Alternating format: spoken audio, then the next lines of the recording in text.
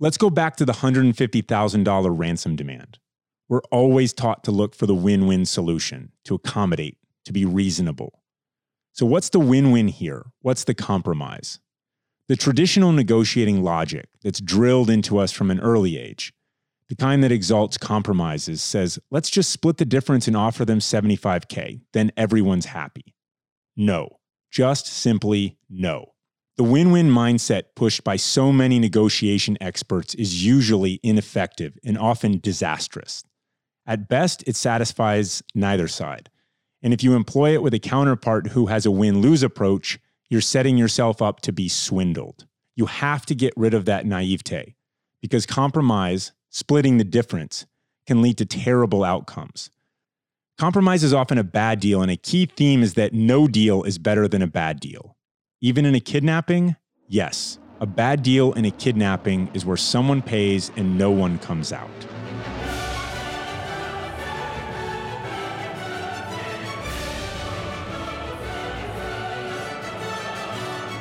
Welcome to Glorious Professionals, episode 15. I'm Jason, here with Emily, and our guest today is an old friend, Chris Voss, the former lead international kidnapping negotiator for the FBI, author of the best-selling book Never Split the Difference, founder of the Black Swan Group, and currently the negotiations expert on Masterclass. Fun fact, he was my negotiations professor at Georgetown's McDonough School of Business in 2010, and since that class, I've said unequivocally that I use the lessons he taught me every single day of my life. They're ingrained in my head like math and English. I cannot recommend his lessons, his book, his classes strongly enough, and it's an honor to have him on the show. Chris, thanks for joining us. Man, it is so cool to be on with you, with both of you guys. And I don't know, as we talk about this, whether or not we bring any skeletons out of the closet at any point in time, like everything's fair. Everything's fair game. You drinking CEOs under the table on my boat, calling them names. We don't need to go there, Chris. We talked about this. About people being banned from reentry into this country because they flirted with the wrong guy. There's all sorts of crazy stuff out there. Yeah. It's nice to have friends that know your past, I guess, huh? Yeah. All right. So to dig in a little bit more. So you have this big resume now. I mean, you're the negotiation guy. I'll say it for you. But I'd like to go back to the mean streets of Kansas City. You started your career in law enforcement as a cop. What drove you to a life of service? Yeah, well, somewhere in my bones, I wanted to do good and have a lot of fun. You don't have to make a lot of money while you're doing that because life is so rewarding. If you pick a profession that subsequently gives you good dollars, then cool. But, I wanted to do good and have a lot of fun. And it's going to sound stupid, but when I was a teenager, before I even knew I wanted to be in law enforcement, I saw a movie about two cops in New York City called The Super Cops. And it was a true story about two guys that were ridiculously creative. They did a lot of good and they had a ball doing it. Now, another thing I didn't realize at the time, they didn't particularly listen to their supervisors ever. And I not only have I been guilty of that, but, you guys know my son, Brandon, he runs my company now. I say to a lot of people, he's so much like me, I feel bad for both of us. Like he wants to do his own thing and not listen to what I'm technically his boss tells him what to do. And so much so that I sent a text message to my old boss, Gary Nessner, probably about 3 or 4 months ago. And I said, my son is just like me. I owe you an apology. But it was really about doing really well. There's nothing wrong with helping people. And you can have a great life and be creative and be true to yourself and help people out at the same time. And that just always mattered to me. So you saw a movie. You're not the first person we've had on this show who said, I saw a movie and I was inspired to go do this or that, right? It's kind of cool to see. And what else would you have done then at that time? I mean, what else were you considering but other than becoming a cop? I don't know that I ever had thought about doing anything else for a living before that. I mean, I was 16 when I saw it. So, I don't know how much specificity, if you will. Some kids, maybe at that young age, they start thinking about what they want to do for a living. I don't know what the percentages are. In the FBI, nearly everybody is a second career professional. They started out doing something else. They had some other goal in mind. They got into it in their 20s, and it didn't quite fit. The fit wasn't quite there, and they found their way into the FBI. So in my world in the FBI, everybody was a second career professional. Everybody started out doing something else. I don't know what the percentages are. None of us, maybe 5% of us wanted to be FBI agents. Like one guy that I was an agent with was a school teacher. But you find your way. You sort of find your way into it. And I suppose maybe you're interested in helping people, and that helps you find your way. So no doubt life as a police officer was rewarding, and yet you wanted to choose a different path. So what was it about that career that ultimately you still wanted to go join the FBI? Yeah, negative stuff. Negative stuff has always led to better things for me, every single time. So my first year as a cop was phenomenal. I had a ball. I was in a high crime area, a lot of street crime, chasing bad guys, lots of bad guys running on a regular basis. And nothing better than catching a bad guy who don't want to get caught. And then, a year in, they shift me to a residential area. Now, this is a different kind of law enforcement. A lot more patience is required. I'm not an extraordinarily patient guy. I'm not an extraordinarily detailed guy. That's just a different set of parameters. And so I get shifted to a residential area, and I'm just not enjoying it as much. I get on the list for the SWAT team. I get on the list before I'm technically eligible, and the lieutenant colonel will not break the eligibility rules under no circumstances. So at the same time, my dad who has just finished paying for a college degree, and I go out and I get a job that does not require a college degree. Like if my kid would have done that to me, I'd want my money back for the college degree. What are you doing? I just paid for 4 years of college, and you go out and get something that doesn't need college. He reconciled himself that I wasn't going to leave law enforcement, so he figured, kick it up a notch, go federal. And he, like me, no idea the federal alphabet. I don't know the FBI from the DEA from the FDA. I mean, I don't know nothing from nothing. He's got a buddy that's a Secret Service agent, and I talked to the guy on the phone, and the Secret Service guy says, I traveled all over the world with the service. I'd never been out of Iowa at that point in time. Going to another state was a big deal to me. Crossing a river to go to Illinois was a big deal. And I thought to myself, somebody paid you to travel all over the world? That sounds cool. Serendipity, the Secret Service is not hiring, because that's why I went first, but the FBI is. I thought, one federal agency from another, put in for the FBI, and it was one of the best things it was the best thing that ever happened to me after that point in time in my life. Yeah. So, I've got similar stories. I was going to join the Marines, and then I sat around and waited for a couple of years right after 9/11, and I had no idea about the military, nothing. Right. I just said, hey, I went to college. I did pretty well. I can do some push-ups. They should definitely take me. And, the truth is that the line was a mile out the door, right? Everyone wanted to join because it was right after 9/11, right? And so, right. I think one of the themes of your career has been persistence, though. I mean, you joined the FBI. Did they just give you the spot of negotiator? Did it just come naturally? They said, hey, pretty please with sugar on top, do this cool job. Persistence, and here's a tweak. Never take advice from somebody you wouldn't trade places with.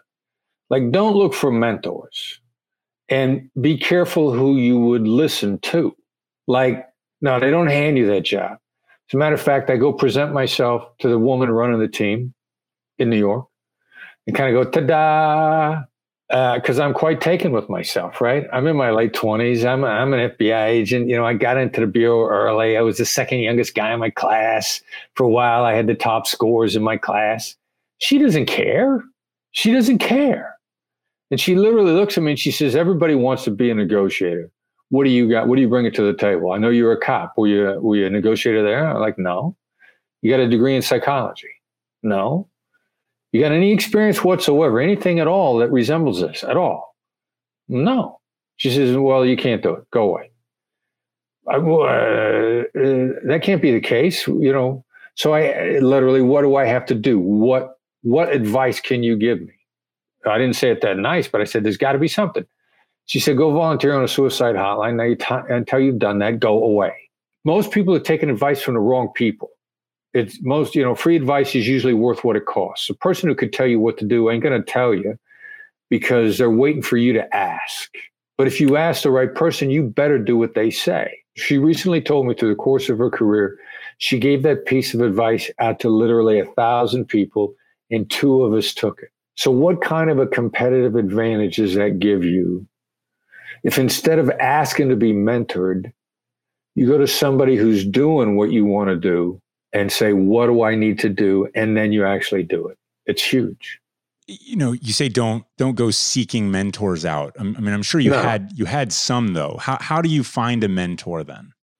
Well, this exact process, because it's also how I got into the Bureau. Because now, once they've given you advice, if you follow it, their reputation is at stake, and they will start to plow the ground for you. Because if you fail on their advice, it's their failure. Now, what do you want from a mentor? You want a mentor to give you good advice, actual good advice, and you also really want your mentor to run some interference for you. And nobody going to run interference for you like somebody whose advice you're following. Amy ran interference for me as a hostage negotiator for the rest of my career in many ways that I had no idea she was doing it for me at the time. When I got ready to apply for the FBI, I went to an agent that I knew. I said, what do I do? He says, go out as a veteran agent I know in Kansas City. Go sit down and talk to him about what you should do. I meet this guy, sit down. He says, I'm on the interview panel for agents, which means if we hadn't spoken, I would probably be on your panel. Since we know each other, they're going to disqualify me. But here's what we look for. He says, how conversant are you on current events? And I said, what does me knowing what's in the headline, how's that going to help me arrest a burglar or a bank robber or a guy who's got a warrant? That's not going to help me at all. So I got to tell you something, I got no real use for headlines because it doesn't help me do my job. And he said, well, we're going to look for you to know something about current events. So you need to go out and start paying attention to current events, whether you think it's going to help you or not, because we're going to ask you. He says, what do you like to do for entertainment? I go, I like movies. He goes, okay, why? I said, how the hell do I know? I like movies. What do I got to explain that for? He says, well, we're going to ask you that too. And you better be able to have an answer. So lo and behold, when I sit down for my panel, he's sitting on the panel. And they asked me the questions that he asked, and I got answers. Now, I pull my file a year into being an FBI agent because I want to read the evals from my interview panel. And I am embarrassed at how high they are. Now, in hindsight, I got one of two choices. If I hadn't followed this guy's advice, he would have slaughtered me on the ratings. I would still be in Kansas City complaining about how the FBI was unfair and they never hired me. But because I followed his advice, now he's on the line. And I got embarrassingly high ratings, which I probably did not deserve. Because I went to a guy, I asked what I should do, I did it, and now he's on the line with me. So let's talk about the 4-letter F word. Is that fair? Is that fair what you did? Well, yes. And here's why. In an organization like the FBI, they are looking for people that are smart enough to follow good advice. They know that nobody knows how to do everything. And we actually, as a veteran agent, we hated it when new agents would shop opinions. We called it opinion shopping.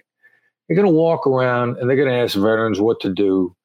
And they're not going to do it until they run across somebody that tells them to do what they're already doing. And then they're not going to change. So most veteran agents will not give advice unless they know for sure that who's asking them is not an opinion shopper, because they don't want to waste their time giving advice to somebody who's not going to follow it. So critical issue in my getting ahead of other people, and I've ended up getting ahead no matter where I've gone, is because I've gone to the top performers and it said, what are you doing? And then nearly without question, I'm satisfied that they're getting the results that I want to get, and I'll just do it. I mentioned the 4-letter F word because it's one of those lessons that you really instilled in our class. If you ask someone or you use the word fair. Yeah. It's the F-bomb. It elicits a lot of emotional responses. Yeah. Which leads me to kind of one of the other lessons, which was the operating assumption of your class is people are not rational. We're highly emotionally charged. Yeah. So, yeah. I mean, that's basically the operating foundational premise of your book, which kind of goes against a lot of what had been taught. Yeah, well, and you went through the class really in some of the earlier days, which was before we now have the neuroscience data that we have that backs that up. Like, there's no such thing as emotional neutral. There's no such thing as a time when you're not emotional. Neuroscience backs that up. Our thought patterns, every thought that we have either begins or goes through something in our head called the limbic system and something called the amygdala. And thoughts are either injected with emotions or emotions are added to. And the only time that the limbic system is not interacting with your thought pattern is when you're dead. I mean, it's actually interacting with your thought pattern when you're asleep. So there is no emotional neutral. And, the funny thing, too, is people who want to claim that they're rational, well, you ask them how to do business. And they say, well, we make our value proposition to the other side. We pitch gain.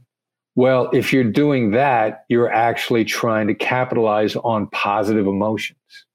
So it's kind of funny to hear somebody explain to me how rational they are and in fact outline a strategy that's all emotion. It's just a narrow strategy and it's not nearly as effective as they could be. All right, before we time warp to sort of the business side, I've heard a lot of your stories. I've read your book multiple times.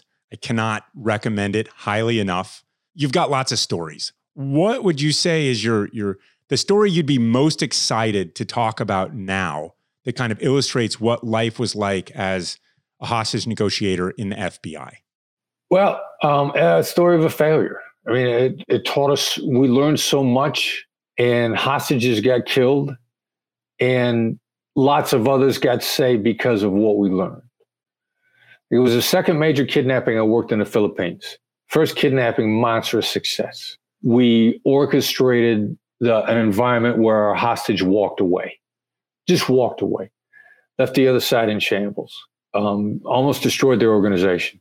And when it was over, the lead negotiator for the bad guys called the negotiator I was coaching to congratulate him on how good he was at negotiating. So what year is this, Chris? This was, the end of that first case was in the spring of 2001. So we finished that up. Al-Qaeda-related group, the Islamic insurgents in the south of the Philippines. Some would just say that they're more described as a street gang in the jungle, but they do have Islamic beliefs and they are affiliated with the Islamic extremists of the day. So then we roll into the next kidnapping, and it is just a train wreck from beginning to end. The Philippine government is, not dealing with us on the up and up. They're keeping stuff from us. A different negotiator from the previous guy. Previous guy was ridiculously successful. Why would they want another successful guy? They wouldn't. So they put a drunk in place as a principal negotiator who's missing in action, half drunk, half the time. He's supposed to record every phone call with the bad guys. Would show up 2 hours late, having already taken the call, having not recorded it, and being half drunk. I mean, just an absolute mess. But, hostages are getting killed early on. American gets killed early on. They go on a killing spree in the South. We have every reason to believe that corrupt elements of the military are buying them off along the way. I mean, and then ultimately it ends 13 months later with a botched rescue attempt.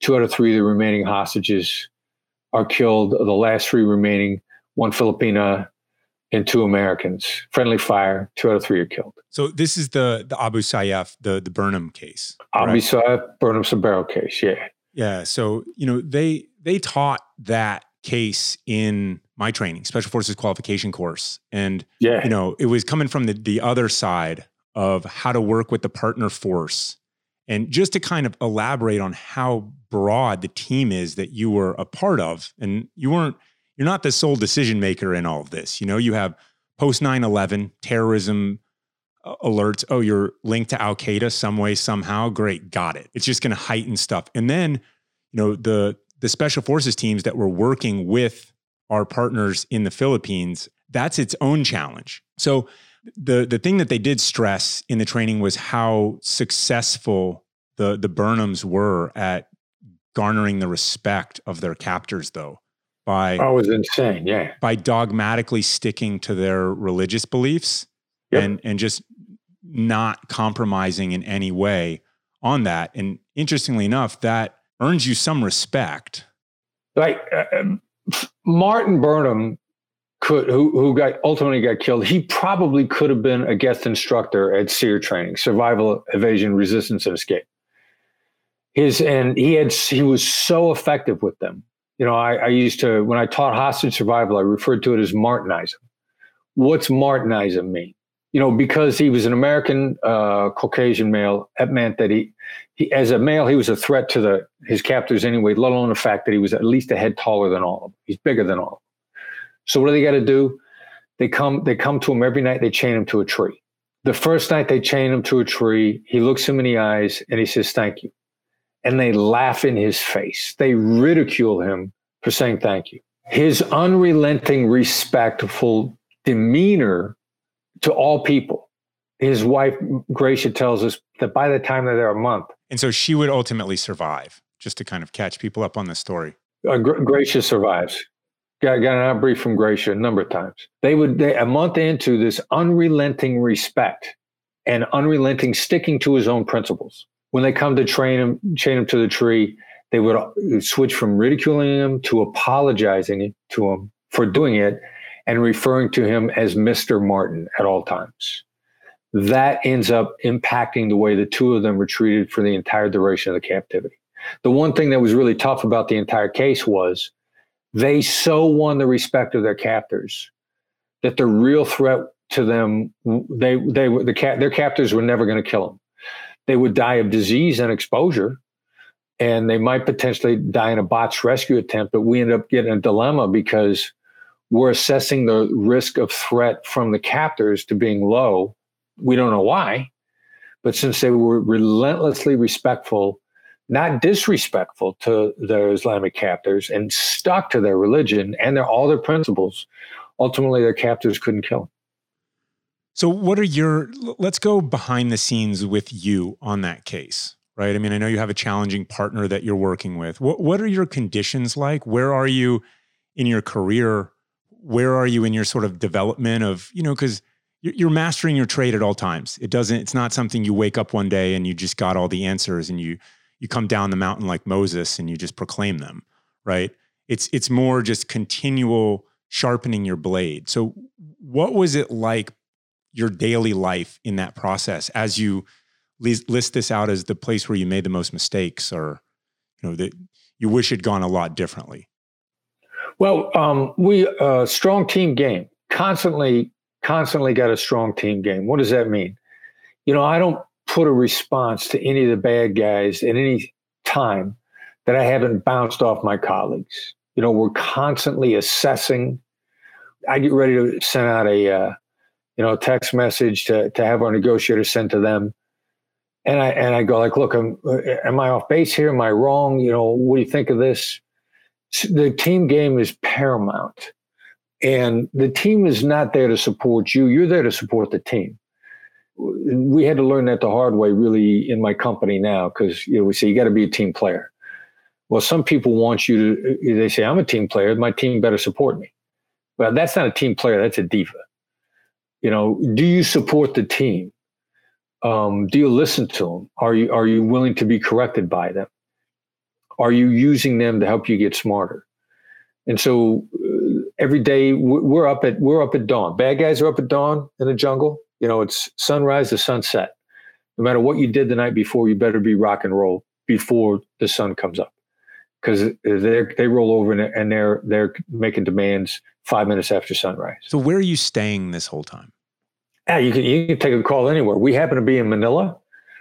were operating out of Manila. There were times when we went to the south, closer to the action, but it helped us in no way, shape, or form to get closer. As long as we got solid comms, we're in Manila, we're in a hotel in Manila, and we are up in the morning before everybody else is. We're letting off steam every night. You let off steam all you want, as long as you're up before the bad guys are. One of my favorite stories, where Metro Manila has also got rural areas in the middle of Metro Manila. So we're in this 5-star hotel, government contract. We're on a balcony. There's a rural area next to us, and the sun's getting ready to come up, and there are 3 roosters crowing back and forth across this rural area. You know, they're like, I'm the bigger rooster. No, I'm the bigger rooster. You know, they're crowing at each other. I'm there with a real New York guy, 17, a guy who was an Italian kid, grew up in Brooklyn. And I sound like I'm from New York, but I'm from Iowa. And the other guy that I'm with is from Nebraska. And the New York guy, as we're sitting there listening to the roosters, are we allowed to use profanity? Are you bleeping that out on the anything podcast you want to say? All good. You know, I think I'm this badass because I spent 14 years on the streets of New York, right?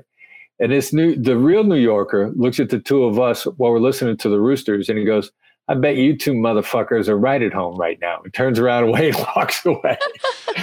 We look at each other and we go like, God, he just killed both of us. Hey, Chris, you bring up something that I always have found interesting, in that there's a lot of internal negotiation going on before you get to like the external, the actual problem you're there for. Has that been the case in your experience, where you have to like get your team on board with things before you go and talk to the hostage takers? Yeah, if you got any sense, it is. And if you want to go fast, go alone. You want to go far, go as a team. We had a strong team game model in the FBI. Not every agency that has hostage negotiators plays a strong team game. It is not confined to the FBI. Like, for example, the majority of the PD, local police department, hostage negotiation teams in Texas have strong team games. Texas, as a state, they got very strong negotiator associations. In Texas, they actually have an annual negotiation team competition. So the Texas teams across the board, strong team game. But yeah, you got to have a strong team game. So what did that look like in Manila, and what went wrong, or in the Philippines, I should say? Like what were the big lessons learned? The big lesson learned was what we knew wasn't enough, which is gonna happen. You know, my boss used to always teach us, and it really took me to that second case in the Philippines to understand what it meant. We had the best chance of success. Best chance of success is not a guarantee of success. So it means some stuff is just going to be outside your control. That being said, if you hit an iceberg and if you sink, you double down, you go back and you review everything you did. I reviewed everything we did. And the answer came back like, we did everything to the best of our knowledge. And my response was, all right, so we don't know enough. If we haven't learned enough from inside law enforcement, that was why I ended up going up to Harvard. That meant, all right, so if we know as much as we know inside law enforcement, that means we got to go to the outside. I started looking for places to collaborate. The Harvard guys were defined negotiations pretty much exactly the same way that we did, empathy in particular. So I went up there and I said, what do you guys got? Show us. You show us yours, we'll show you ours. And we started to raise the level of our game to a higher level as soon as we started going outside of our realm of knowledge to get better. So I never thought about it like that. And I've, the other co-host who we've had on here is Rich, right? And one of the missions he's talked about that was not a success, shall we say, was Eagle Claw, right? The botched hostage rescue into Iran. And, maybe there was a lot going on at that time that we just weren't quite ready for. I mean, on the aircraft side, on the, just the way that the military was organized, it led to a lot of things that ultimately made us better. But in that moment, it's just a really excruciatingly painful thing to go through, right? Because you've got people on the front lines that are sacrificing and serving in massive ways. And in that case, with their lives, and just like in the Burnham case, people paid with their lives. And How do you kind of deal with that in the moment when it's that big of a failure in your eyes? Yeah, well, because I know you like you're this guy you're going to solve the problem. You're good at being good at stuff. You're going to figure it out and it's going to go your way. And then here you are presented with this big failure, just staring you right in the face. Yeah, you can get caught up in that abyss if you're going to feel self-centered and sorry for yourself. I mean, if you survived, then however you got scarred, everybody else got it worse. Everybody else got it worse than you did. And I can remember when I got the call at 5:00 in the morning about the botched rescue attempt. I mean, that is seared into my brain. And the way the bad news was delivered to me, and then the way I subsequently delivered the bad news. So where were you? I was in DC at the time. We had the way we were operating that case, either myself or my partner was going to be in country all the time. And it was my rotation out. I had overall oversight, if you will, of the negotiation strategy. And as long as it was being implemented at my direction, at my team's direction, I could be in DC. So I'm in DC, on the boat that you and I went drinking on. That was where I was living at the time. Phone rings at 5:00 in the morning. I get the textbook delivery from a hostage negotiator named Kevin Rust, who's a superstar. Here's how you deliver bad news. Exactly the way Kevin delivered it to me. Phone rings, I pick it up. He says, "I've got bad news. Martin is dead." It's a perfect way to deliver bad news. We're remarkably resilient as human beings if we're given just an instant to tighten up, to brace for the punch. And that's exactly what he did. He said, "I got bad news," waited about a half a second, delivered the news. And that was the way I ended up delivering the news myself the rest of the day. It's quick, it's efficient, it's humane. And then I felt bad for a long time. And then so how do we get better? And then ultimately what snapped me out of it, another negotiator buddy of mine, Pete Mangan, DC Metro cop, phenomenal negotiator, one of the pillars of the community, was talking about this horrific siege that he worked where a baby got killed. Pete describes it, and Pete still struggles with that to this day, understandably so. But I remember sitting there listening to him talk about it, and he said, "Look, I don't know why I'm giving you guys this case study. I guess I'm just relaying something bad that happened to me on a winter's day." And I was sitting in the back, and I thought, happened to you? What about the kid's mother? How does she feel? And then I thought, you know what? As hostage negotiators, this ain't nothing compared to what the families go through.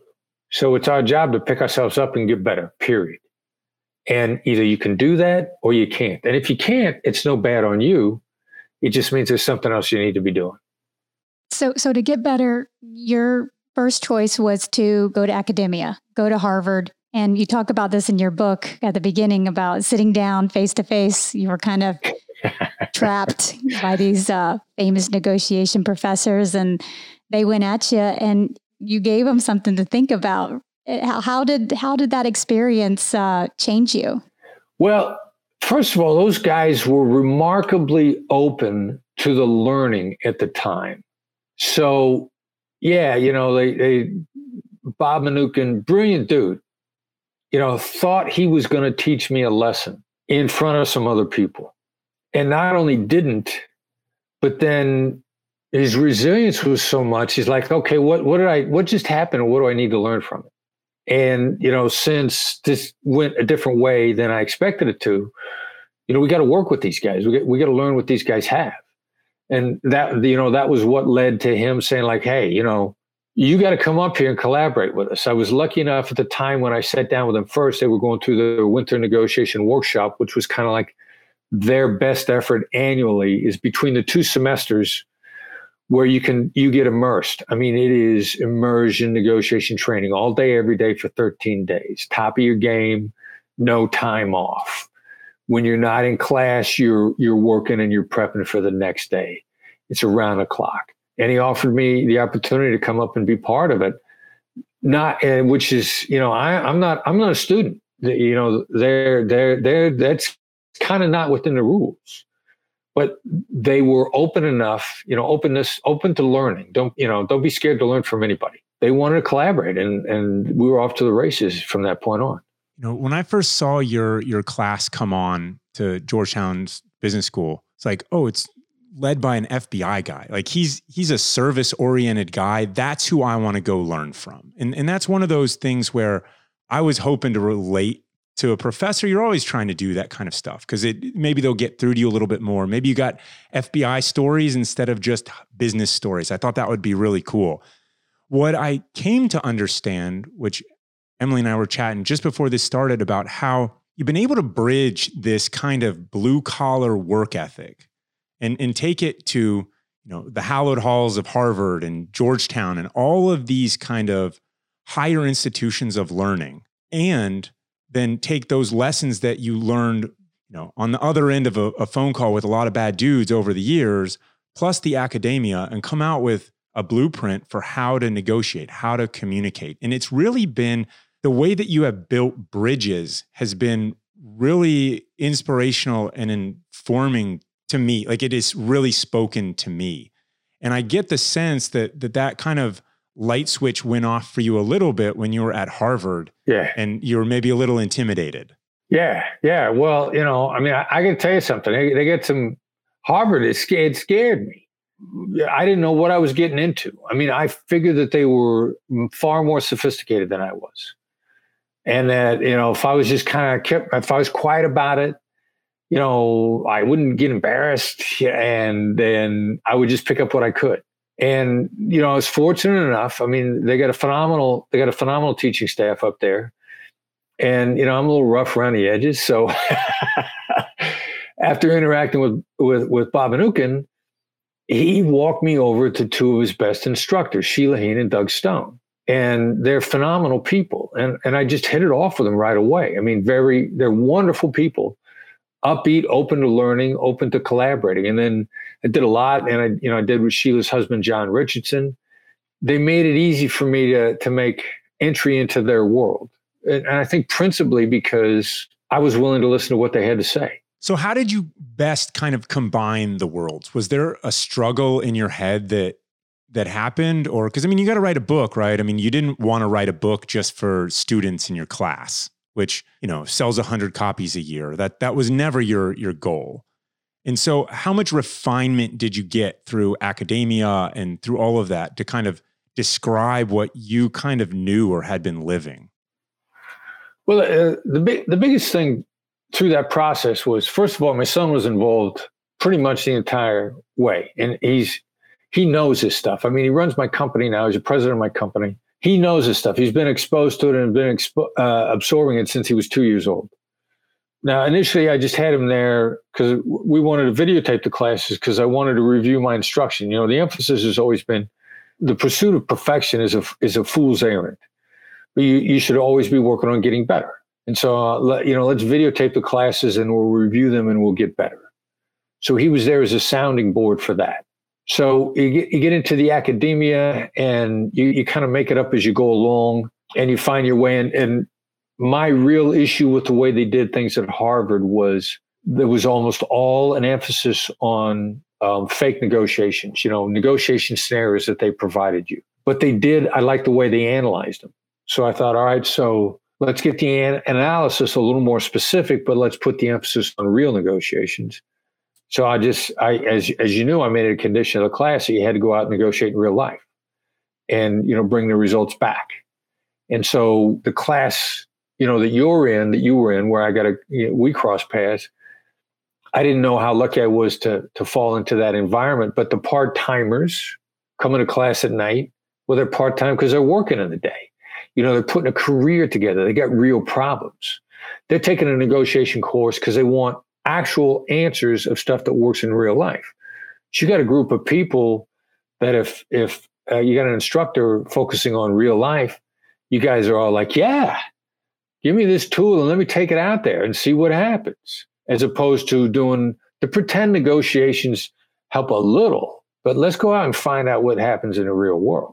That's exactly what people complain about academia, right? That it's hard to apply it to real life. And so that's what we were talking about earlier, is that you were able to basically extract what was helpful from academia, the analysis, maybe some of the labeling, the categorization and things like that, and put it to real actual scenarios. And I think it's just such a practical, simple take, but it's worked. What did you say at the outset? Anything that looks really simple is probably not really simple. Yeah, exactly. Probably really hard. So I'll tell you what I did specifically was I went back, I'm running GoRuck out of my condo in DC while I'm at business school. Yeah. And I had this Post-it note and I wrote it on the fridge because we're all on the top floor. There's 2 bedrooms downstairs and then upstairs there's probably 400 square feet, right? Yeah. And there's 2 and then there's 3 or 4 of us. And I wrote key to comms. So key to communication on this Post-it note. I wrote empathy, validation, never ask why questions. Yeah. And those were just various lessons along the way, right? How to empathize with someone, even if you would spend your life trying to kill them, Bin Laden or these kinds of people. And validation is the one that has gotten me the furthest in life since your class, because I'm a natural problem solver. Yeah. And I always want to solve other people's problems instead of just validating what they say. Chris, I might need to thank you for getting us back together at this point. Because after your class, he got better at this part, which I appreciate. Thank you. Hey, so there you go. I think you guys would have found yourselves back together one way or another anyway. But if I helped in any way, that'd be one more reason why I spend less time in purgatory after this life. And so we just took those lessons back, never ask why questions. Because if I say, Chris, why did you do that? Yeah. Right? It's not a question, it's an accusation. Yeah. And so it's like the importance of language and going back to this idea. I had it built up in my head that the world is a rational place. And if it's irrational, then that's what your gun is for. And that's just not really the way that, that's on the heels of being in special forces. And it's an oversimplification, but to say, look, at a certain point, it's like in Star Wars when he's like, it's time for hostile negotiations, with lightsabers, right? And so what I really helped was this idea, this foundational thing that people are just emotional creatures, and you have to honor and respect that, even because what's your goal? Do you want to be right or do you want to be married? Right? Do you want to be right or do you want to get the deal? Do you want to be right or do you want to get the job? Right. Do you want to listen to the people that give you advice, or do you want to go, idea shop around because, you think that that's called networking? And so these lessons were really, really so simple, and yet it takes time. It takes real time to practice them. That was one of the other things you would say. You have to go and find yourself in a negotiation out in the town. And oh, by the way, these are happening all over the place. You just have to be aware that you're in them. Right. And so to sort of say, how do you see the world kind of evolving now? I took your class 10 years ago. You wrote a book, you've toured on the book, you've talked to a lot of people, you're teaching a masterclass online now. And yet here we are in the middle of COVID. And the world is sort of shifting around us in terms of a lot of the stuff that you taught it's universal to me, but sometimes the platforms are changing. We're online a lot more. We're looking at each other on a screen. This is audio only if you're out there, but we're looking at each other as the world is on Zoom right now. Right. I mean, what's the new playbook, or what's the addendum to never split the difference that you would say is going on right now? We're using the same tools. We're making a couple minor adjustments. And the real difference, though, is the time when we're not in a crisis, people can get away with comfortable inaction. Now, comfortable inaction still is a bad strategy, and things are going to go bad slowly on you. But they'll go bad so slowly that it's like the boiling water analogy with the frog. The water just keeps getting hotter and hotter, and you're going to end up dead. It's just going to take longer. In a crisis, comfortable inaction is just not acceptable, but people don't know for sure what to do. It's the application still of the skills, of the tactical empathy. The only real difference is if I call you because we got to renegotiate something, I'm going to start out by saying, and we're telling people to say this is a shit show. This is a shit show. You don't know what the hell is going to happen tomorrow. You're worried about whether or not you're going to be able to pay your bills. And if you can pay your bills, You're worried about the people that should be paying bills to you, whether or not they're going to worry about it. This is an absolute shit show, and you don't know what to do with this stuff. That's how we teach people to start conversations now. And it's the other side is tremendously relieved. I mean, because they're like, all right, I got somebody I'm talking to right now who's aware of the environment that we're in. You know, the real problem with bad negotiation approaches, now you call somebody on a phone now to start a conversation and you go, how are you today? Now that's really well-intentioned, but the problem is some voice in the back of the other person's mind, they're going to say to themselves, how am I? Are you not aware that the world is locked down? Are you unaware of the fact that we're approaching Great Depression era unemployment? Are you unaware of the fact that I'm worried that if I go to the grocery store, I'm either going to catch a bug that's going to kill me or kill somebody in my family? So, you know, let's openly acknowledge the elephant in the room because it will speed things up. And we're working in a team game. The team game is as important as it ever was. A woman that's a founder of a startup who's a friend, and I'm on their advisory board. They had to liquidate their office. Like half the other companies in San Francisco right now, everybody's selling their office furniture because they're all going virtual and they're not going back to their offices, which is going to kill the commercial real estate industry in San Francisco. And the office furniture industry is getting ready to take that hit too, because all this used office furniture that's still in great shape is being dumped on the market. And she's calling her vendors and saying, you know, you're going to have to give us some life support here or we're going to die. And one guy's going batshit on her. I mean, absolutely batshit. Enough so that our normal approach to deactivate the negatives is not kind of working. But I got a team game, right? So I call one of my colleagues and I say, this is what I'm faced with. We're not quite getting out of it. The guy's going batshit right now. He's going to file a lawsuit and he's not going to win the lawsuit, but it's going to interfere with her ability to get funded over the next 6 months. So he's got her hostage. And my buddy's response to me is, on my team, Derek, he says, well, you know, the reality is we're successful 93% of the time. This might be one of the guys you got to kill.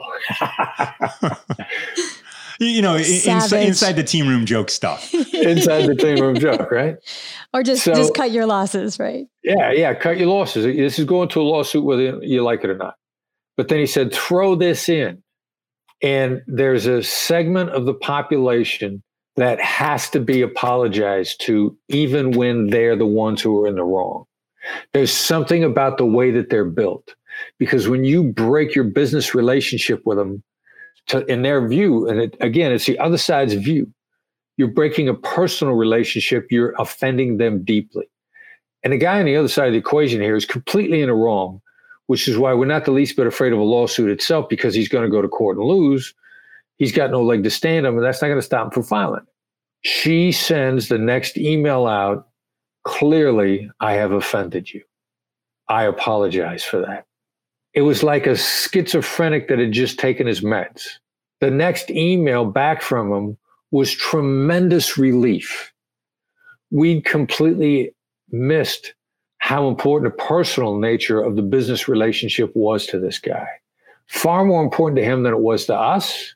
He was the one that was going nuts on us. So that if somebody's screaming at you, you think the last thing they're doing is trying to protect the personal relationship, that they're embarrassed, they're humiliated over the loss of it. And it makes no sense whatsoever that it was an apology, a recognition of the offense taken. Doesn't matter that it was never meant, but it was an offense taken, and it changed everything. And they settled an argument that had been raging over email for a couple of weeks, got settled in less than 2 hours with an apology, which I never would have thought of if I didn't believe in a team game. You've spent a lot of your career talking to people on the phone. You spent, you know, a lot of time in my class, right? When I was learning from you, there's a lot of face-to-face. Now there's a lot of Zoom calls. There's a lot of, emails are a thing. Text messages are a thing. You've got all sorts of different ways to get a hold of people. Right. What will people have to adapt to? These fundamentals that you bring up, like right now, when you talk about physical cues and body language, and what's happening with the Zoom world, the digital space? Here's a wacky thing with the Zoom world. There was so much more unguarded body language on Zoom. There was more unguarded body language on Zoom than there would ever be in person. And the majority of the Zoom calls that you're on, there are multiple people on the other side. The only one who's even mildly thinking about their body language is their primary speaker. None of the rest of them are. I will intentionally tell a really bad joke at the beginning of our Zoom interactions when we've got multiple people on the other side, which is pretty much every one of them, because I'm looking for the people around the periphery to basically go into an epileptic fit because the joke is so bad. I mean, they would just go like, and they are all over the place. Whoops. Yeah, see? Just knocking your own books over. I'm knocking my books over behind me. But the unguarded body language is insane on a Zoom call. We're on a Zoom call, and my son Brandon says to me, "Did you see Eric when you asked Mike that question? I thought Eric was going to throw up." Nobody's paying attention to what they're looking like if they're not the talker. So Zoom calls, there's a much richer source of body language in a Zoom call than there would ever be face-to-face. Not to mention seeing people in their home environments. Their life is more in view, right? Yeah. It's not all buttoned up. It's not kind of sanitized in the office. It's like this is a glimpse into people's real lives. Yeah, which is cool, because then, you kind of should be seeing them more as human beings anyway. So you're going to get the two-way empathy. We need empathy two different directions. I think it is, in fact, kicking more two-way empathy into these conversations. So tell me more about that. What does that mean? Well, empathy is really seeing where the other side's coming from. If somebody's getting upset with you, in their view, they got a reason to be upset. If they're upset, it's because they feel like they're under pressure. You may not be able to see it otherwise. You might think, this is a tactic. Look, sometimes somebody being upset with you is a tactic. Unquestionably, there are negotiators out there who do that as a tactic. They're in the minority. In my view, it's no more than 25%. But if you assume they're all like that, then when somebody is acting, quote, irrational on the other side, in their view, they got a reason for that irrationality. You don't have to agree with it. You just have to demonstrate any recognition of it whatsoever. And a recognition of it begins to instantly build a two-way bridge. So it's funny because you're seeing in this chaos, there's opportunity. Oh, tremendous opportunity. Yeah.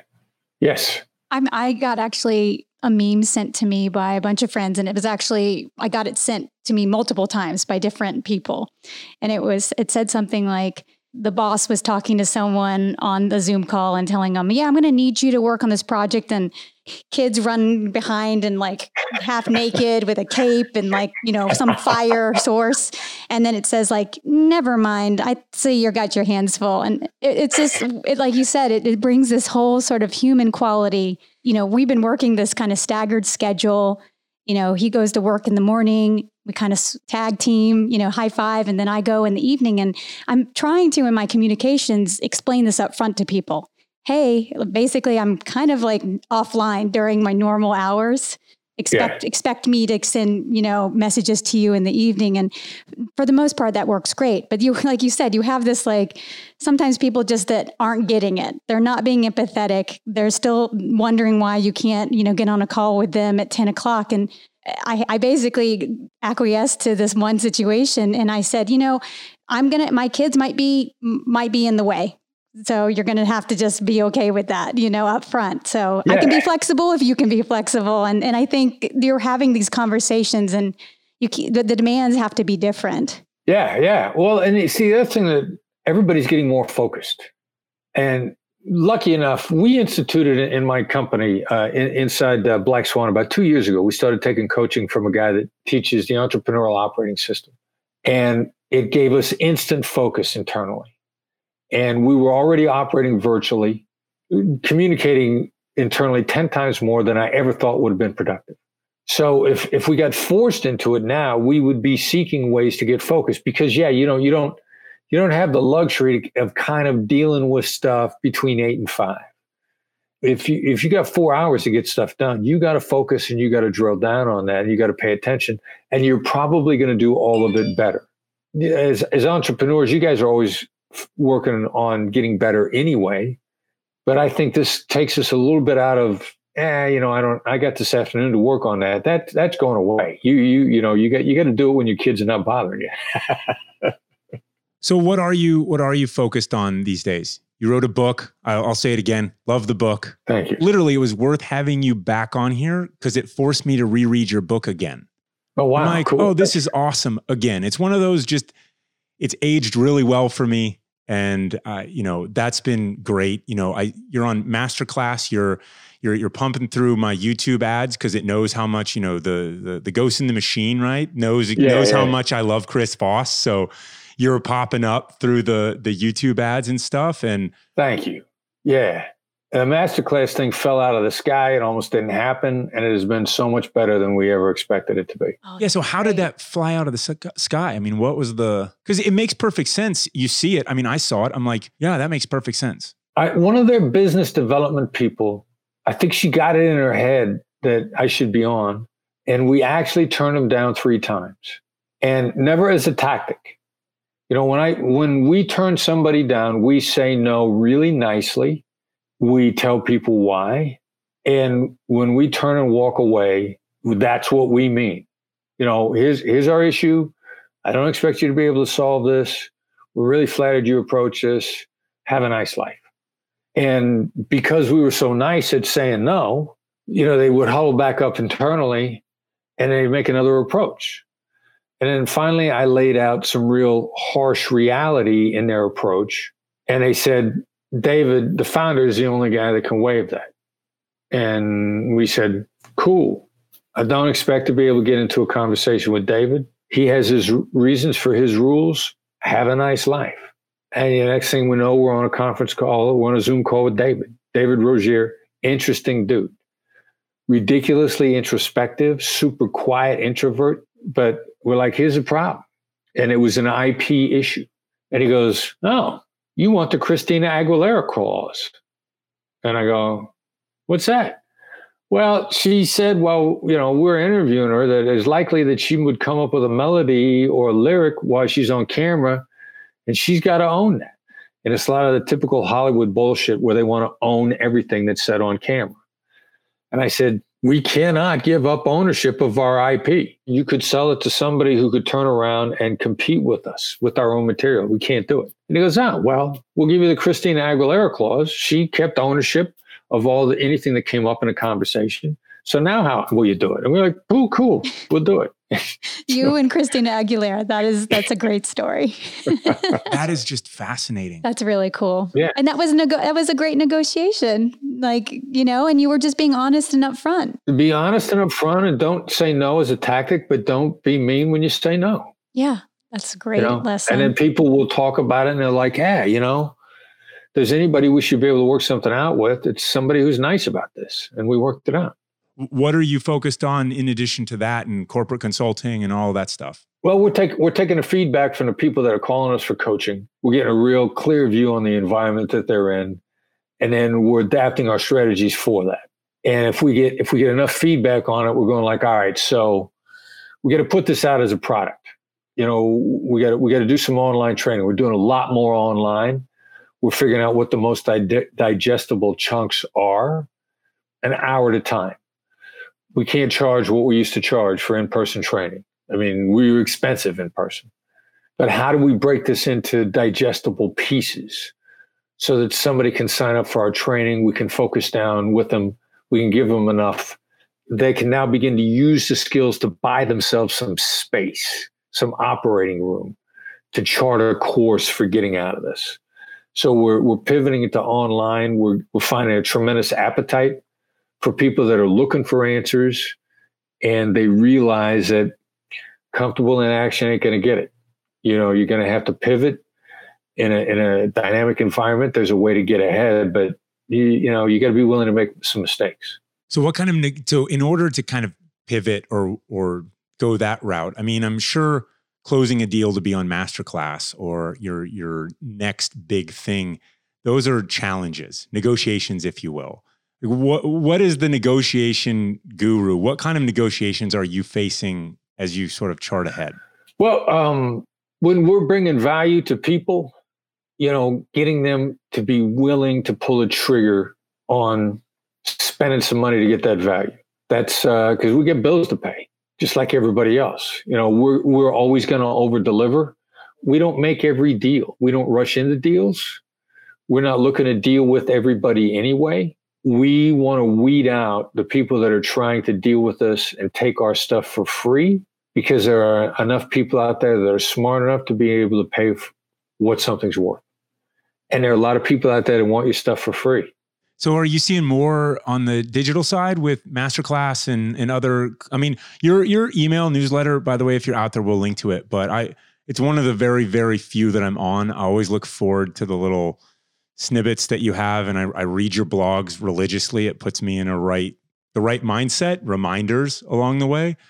Are you seeing more on the direct to consumer side, or are you seeing more on the business to business side right now? More on direct to consumer. And we actually, corporate company wise, we're focused on high performers. We've evolved to focusing direct to consumer. High performers are easier to teach. Corporate culture is usually counter to developing their people. You know, there's a reason that 40% of the Fortune 500 is going to be gone in 10 years anyway. There's a lot of bad corporate culture out there. There are a lot of executives that got ahead by taking the responsibility onto themselves. Consequently, they think, well, I got ahead on my own. I taught myself. I want to see people who will go out and teach themselves without my help. I mean, there's all kinds of nonsense out there. So we're principally focused on direct to consumer. Always have been. We prefer the top performers. All right. And then sort of final question is, what's the best advice you can give someone out there that listen to this? Like, what should they do in their lives as negotiators, which they are, whether they know it or not? You know, the validation thing that you were talking about before, it seems like a waste of time, but it's an accelerator to productive decisions, productive relationships. Hear the other side out first. Hear them out first. Find a way so that they feel heard. It's actually an accelerator to problem solving, the decision making, to everything. And it builds trust and empathy, a two-way street. It builds collaboration. So, you know, of all times to slow down, to hear people out, however it is that you make them feel validated. Summarize them, paraphrase them, but make sure that they feel heard. And all your successes are going to speed up. Chris, thanks so much for coming on Glorious Professionals. It's always awesome to chat with you, my friend. You guys are awesome. It's an absolute pleasure. Thank you very much.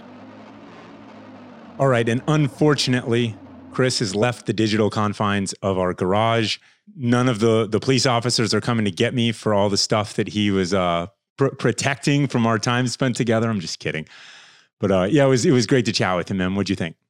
Oh, I always enjoy spending time with Chris. I met him through the GoRuck event stuff. He's been a speaker at some of our gigs that we put on in the early days as we were still kind of working out what events we were going to do. And I got to spend some time with him down in South Florida, setting up for this corporate event that we put on. And it was so funny going out to dinner with him the night before and hearing some of his stories. But also, you know, you think like, oh gosh, is he like doing some Jedi mind trick on me? But really, it's all kind of very common sense, but the way he applies it is just next level.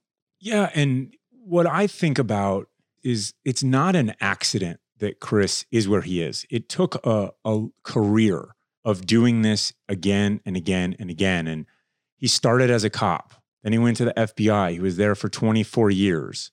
Then he got out and kept kind of reinventing himself. Went up to Harvard, became a professor. You know, and in the early days when he was a professor, it's not like didn't have the penthouse suite in, you know, Manhattan or anything at that time. I mean, he was a government servant for a couple decades. And, you know, he just had a big dream to get out and write a great book and share what he had learned throughout the course of his career. And my main takeaway is that it was not an easy path. You know that he didn't want to choose an easy path, but he kept choosing a hard path, and it's worked out for him. And I just couldn't really be happier that it's him. I remember this is, almost a decade ago, maybe a little less, him telling me about that he was doing this public speaking course. And, this is the type of person who's going to continue to perfect and learn new skills to get him to the next level. That this is the same kind of guy who goes to the suicide hotline because someone had told him like, hey, you've got some good info that you need to share, but you need to get better at sharing it. And so he signed up for this course and he said he learned how to speak publicly better. 2 out of 1,000 people took that lady's advice. Think about that. So interestingly enough, I was having a chat with Rich the other day about socks, right? And everyone's got these theories about socks. So I'm smiling as Chris is talking because Rich is telling me, he's like, you know what? I've given my thoughts on boots and socks and various things. And if people want to follow that advice, then they can. And if they don't, then they don't. And it's their loss. He's like, I know which the best ones are, right? But Rich perfectly fit that mold of, he's not going to go seek out everyone in the universe to just pontificate about what the best socks or what the best boots are, so to say. He's offered his advice and you do with it as you will, right? Now, if you find the person in that position of authority or power or whatever the case may be, you want to trade places with them or they have something that you want. If they're a hostage negotiator and you want to be that and they give you this advice and they're the gatekeeper, then how about go do that? It's really easy to say, I want to do this. It's a lot harder to actually go do it and work the phones for 6 months or a year or however long it takes. But he did it. And that's a lesson. You got to do the work. And clearly we've all seen the types that are idea shoppers and they're just looking, like you said, to be validated for doing very little, next to nothing. This reminds me of when I was in my agency training and there was this really great kind of instructor, Bill. He was silver haired. He had been around. He had done that. And when he spoke, everyone listened. And I remember I got an opportunity in a smaller group exercise at one point, and I said to him, I go, what advice would you give to a young officer today on where to go and where to focus on? Because, these huge agencies, they're just microcosms for the world. There's so many choices out there. There's so many different directions you can go in. Which one should I choose? And I didn't know at that time. And he looked at me and he said, a small station in Africa, because you will get to do everything there and you will learn so much at your first tour. And I took that advice and some of it was out of my control, but the stuff that was in my control, I made sure to keep pushing in those directions. And that's what I got. And, within a month of being in my first full tour station, I was, an acting COS and with a lot of responsibility. And I was only 26. That's the big boss at the embassy for the agency. It was kind of crazy, but it proved his point that you can do a lot really quickly as a young person and fail fast and learn a lot.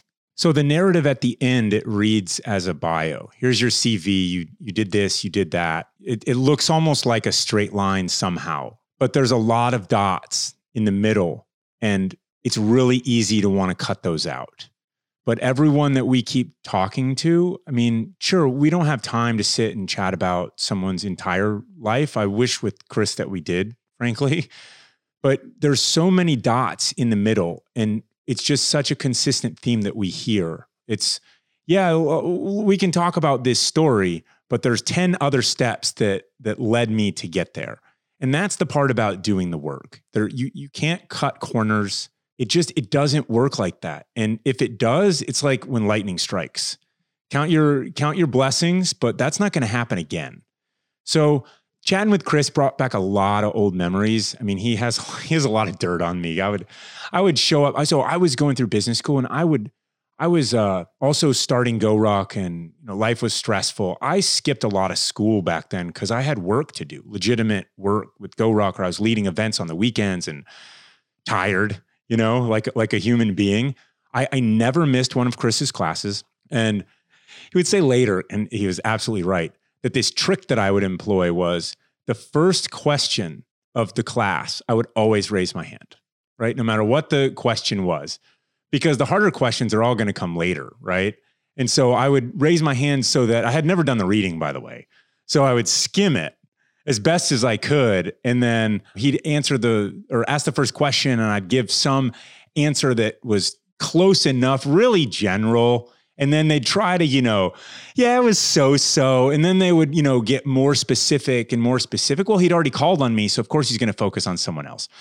That's probably the least incriminating story that Chris has on me, but he's enjoyed telling that a couple times over the years, and he was right. The point is, I'm not super proud about cutting those corners all the time. I really got a ton out of my time with Chris. I mean, I say this all the time: math, English, and the lessons that I've learned from Chris Voss. Those are things that I use every single day of my life. And so sometimes it's read a book. That's great. Reading a book is only the starting line here, though. You've got to actually do some introspection and say, how can I apply these and keep getting better at them?